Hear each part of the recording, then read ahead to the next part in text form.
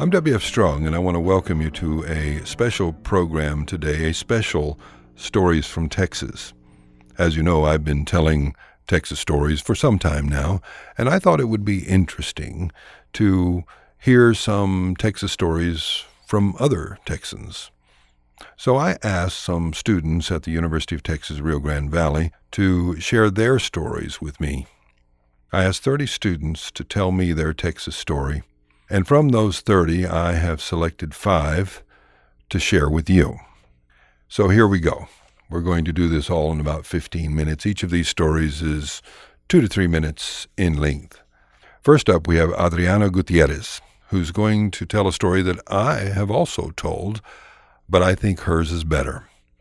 This is the story about the ghost children in San Antonio. This is Adriana Gutierrez with Stories from Texas. Today, we will be talking about the San Antonio, Texas ghost tracks located at the intersection of Shane and Villeman roads. The story varies, however, most of them agree on the tragedy occurring around the 1930s or 1940s. A school bus filled with children got stalled on the railroad tracks late at night. The nun that was driving it tried to restart the bus, but she couldn't. Sadly, a train with no lights was near and was unable to see the bus. The train crashed into the bus, killing all the children, but spared the nun. She survived, but suffered from survivor's guilt and later tried to take her own life by parking on the same tracks. As the train approached her, so did the sound of laughter and running feet of little children. It was then that her car slowly and mysteriously moved off the tracks and was pushed off to safety.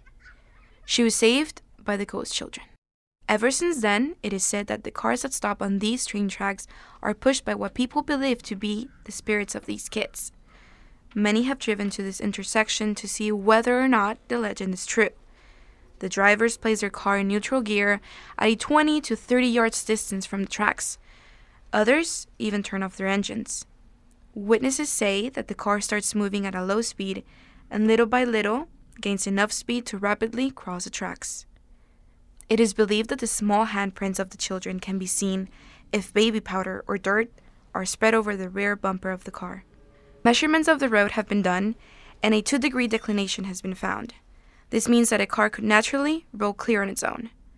But there are those who swear that their cars or trucks are too heavy to start moving without a push.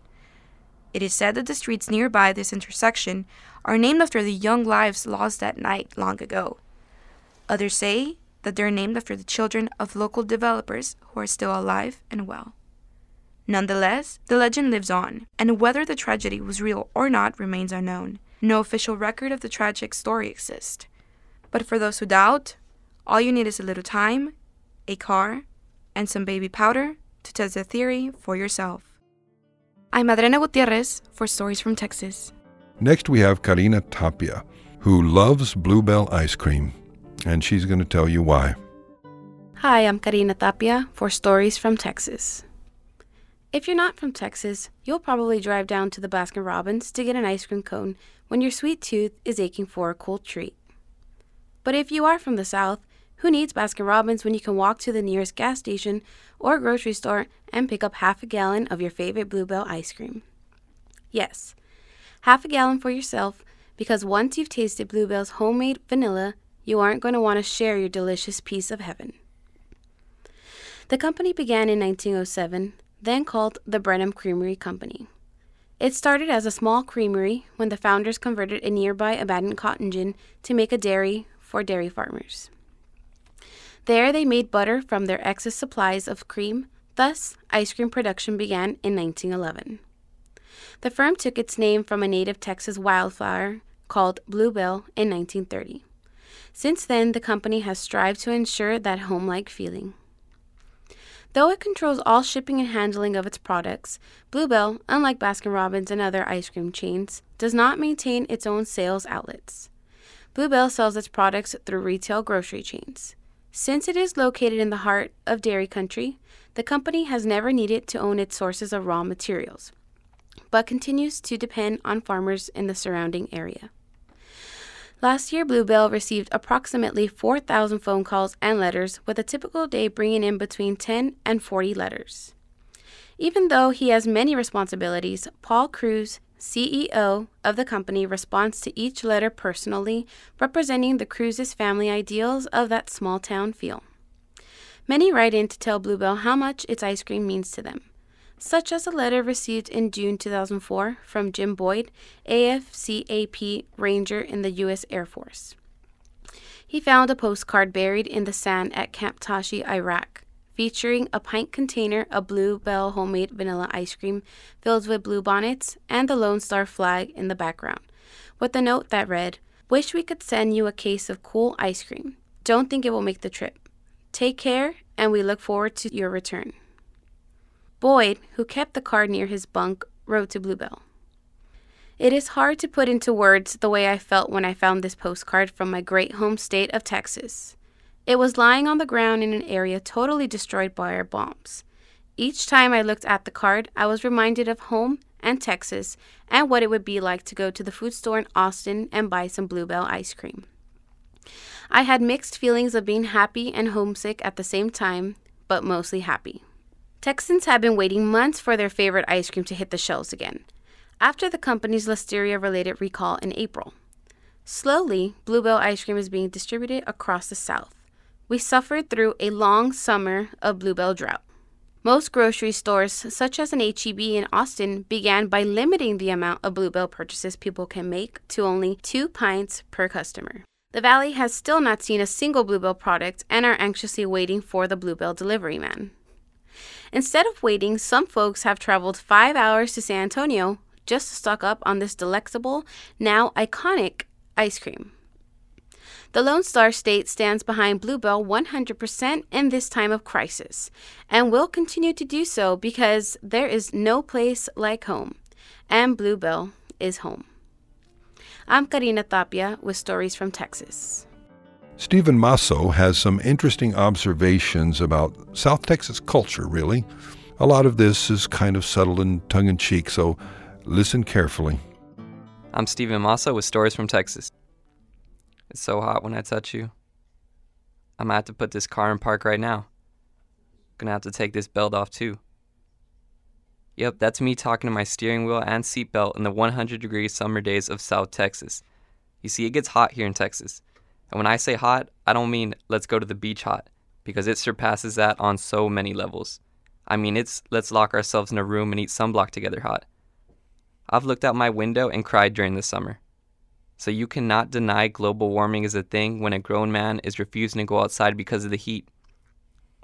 On another note, I was thinking back about my first time. My friends had all done it plenty of times, but I just had no interest. To them, I guess they're just numbers, but I wanted mine to have a special meaning to it. And I'm talking about stealing those little table tents at Whataburger. I don't know what it is about Texans, but those have to be the most stolen item in our state. I look at them like they're trophies. Some people keep them as decorations. People have gotten really creative with them. Props to them. Or in the morning, a little wake and bake. You look over at the lady, she's rolling one nice and tight. You see, I live down by the border, so trust me, we have the best stuff. And I mean it. I don't know if they bring it over from Mexico, but they are the best tacos I've ever had. But really, the Mexican food here is to die for, and that's something you won't realize until you leave the state. Another thing we Texans love is football. And that includes high school football. We love high school football so much, I'm surprised it isn't included in fantasy football yet. But don't get any ideas, DraftKings. There's a high school football stadium in Allen, Texas that can hold 18,000 people. Yeah, 18,000. I thought that was a typo too. I really suggest you look up a picture of this thing because it can host a Super Bowl if need be. This stadium can fit the entire Jacksonville Jaguars fan base in here. I think you instantly get a college scholarship the second you step foot in this thing. That's how legit it is. And if we're talking about things that are unnecessarily big, then we have to talk about Buc-ee's, a.k.a. your local gas station on steroids, a.k.a. home of the best restrooms on earth. I don't know who gave them the idea to make this place so big, but thank you. You see, it's a long drive getting across Texas, and running into one of these is like coming across an oasis in a desert. I mean, it's a good gas station where people will buy a shirt of it. I'm Stephen Masso with Stories from Texas. Alexandra Seymour has found a story that was new to me, the backstory of the Texas Chainsaw Massacre. You will enjoy this. So, how many of you are familiar with the name Ed Gein? Doesn't ring a bell? Well, how about Leatherface? You know, that infamous Texas horror story about a family who would abduct, torture, kill, and eat stranded motorists? The legend that became a horror cult movie classic known as the Texas Chainsaw Massacre. How many of us have driven down that haunted road northwest of Austin and been too scared to stop at a beat-down gas station or convenience store? Or been scared that the sheriff who stopped you for speeding down that very same road would turn out to be like the one from the movie?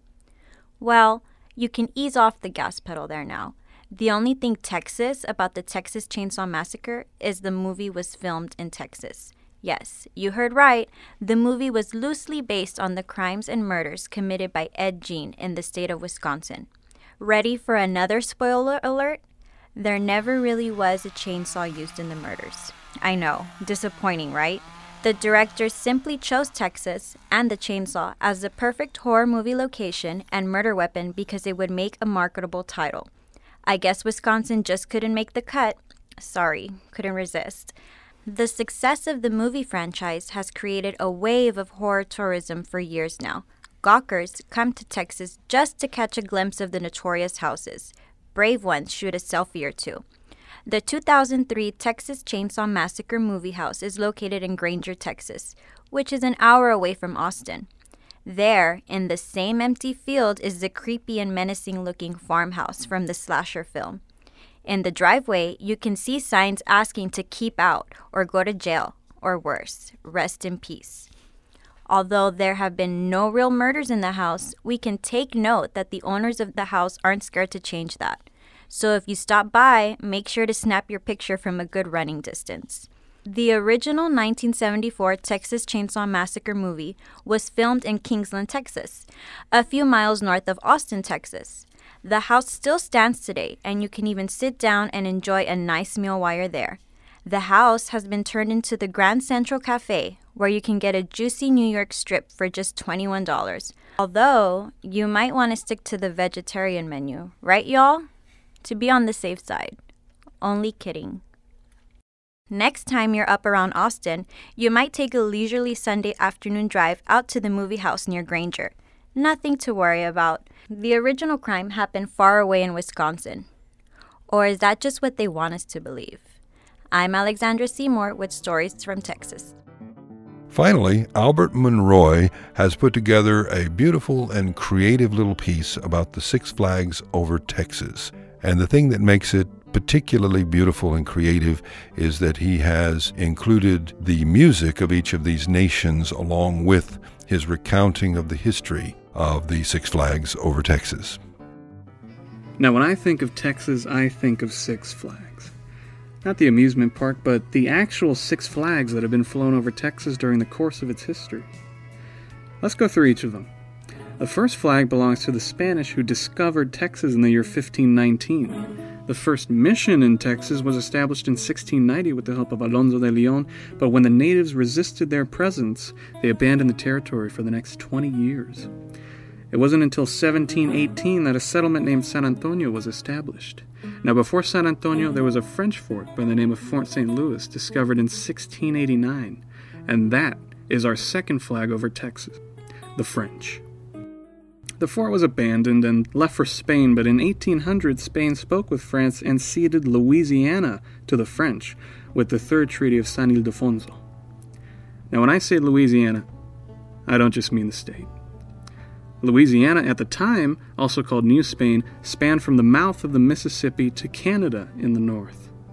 The territory included parts of northeast Texas that were later sold to the United States in 1803 with the Louisiana Purchase. But let's hold off on that for now. Our third flag is Mexico. They declared independence from Spain in 1821 and ruled over Texas with the signing of the Treaty of Cordoba. It was under General Antonio de Padua, Maria Severino Lopez de Santa Anna y Pérez de Lebrón, better known as Santa Anna, that the Battle of the Alamo was fought in San Antonio, the very same settlement that the Spaniards established in 1718. Over 182 Texans died, including Davy Crockett, James Bowie, and William B. Travis. The battle inspired many Texans to join the army, eventually winning their independence at the Battle of San Jacinto in 1836, where Texans remembered the Alamo and raised the fourth flag over Texas, our very own Lone Star flag. Now let's get back to the United States. We purchased some land in Texas with the Louisiana Purchase in 1803, but much later on in 1845, Texas raised the fifth flag and joined the United States of America, which Mexico threatened with war. In the ensuing Mexican-American War, Mexico lost 529,000 square miles of land to the United States with the Mexican Cession. But after the war was over, there were bigger problems brewing in the U.S. It was in 1861 that we rejected the flag of the Union and adopted our sixth flag, the flag of the Confederate States of America. And when the Civil War was won by the Union in 1865, the flag of the U.S. flew once more over the state of Texas, and to this day, the flags of Spain, France, Mexico, the Republic, the Confederacy, and the United States all fly over the state capitol in Austin, Texas, with their individual seals on the Capitol building itself. And that's the Texas truth. I've been Albert Monroy. Thanks for listening.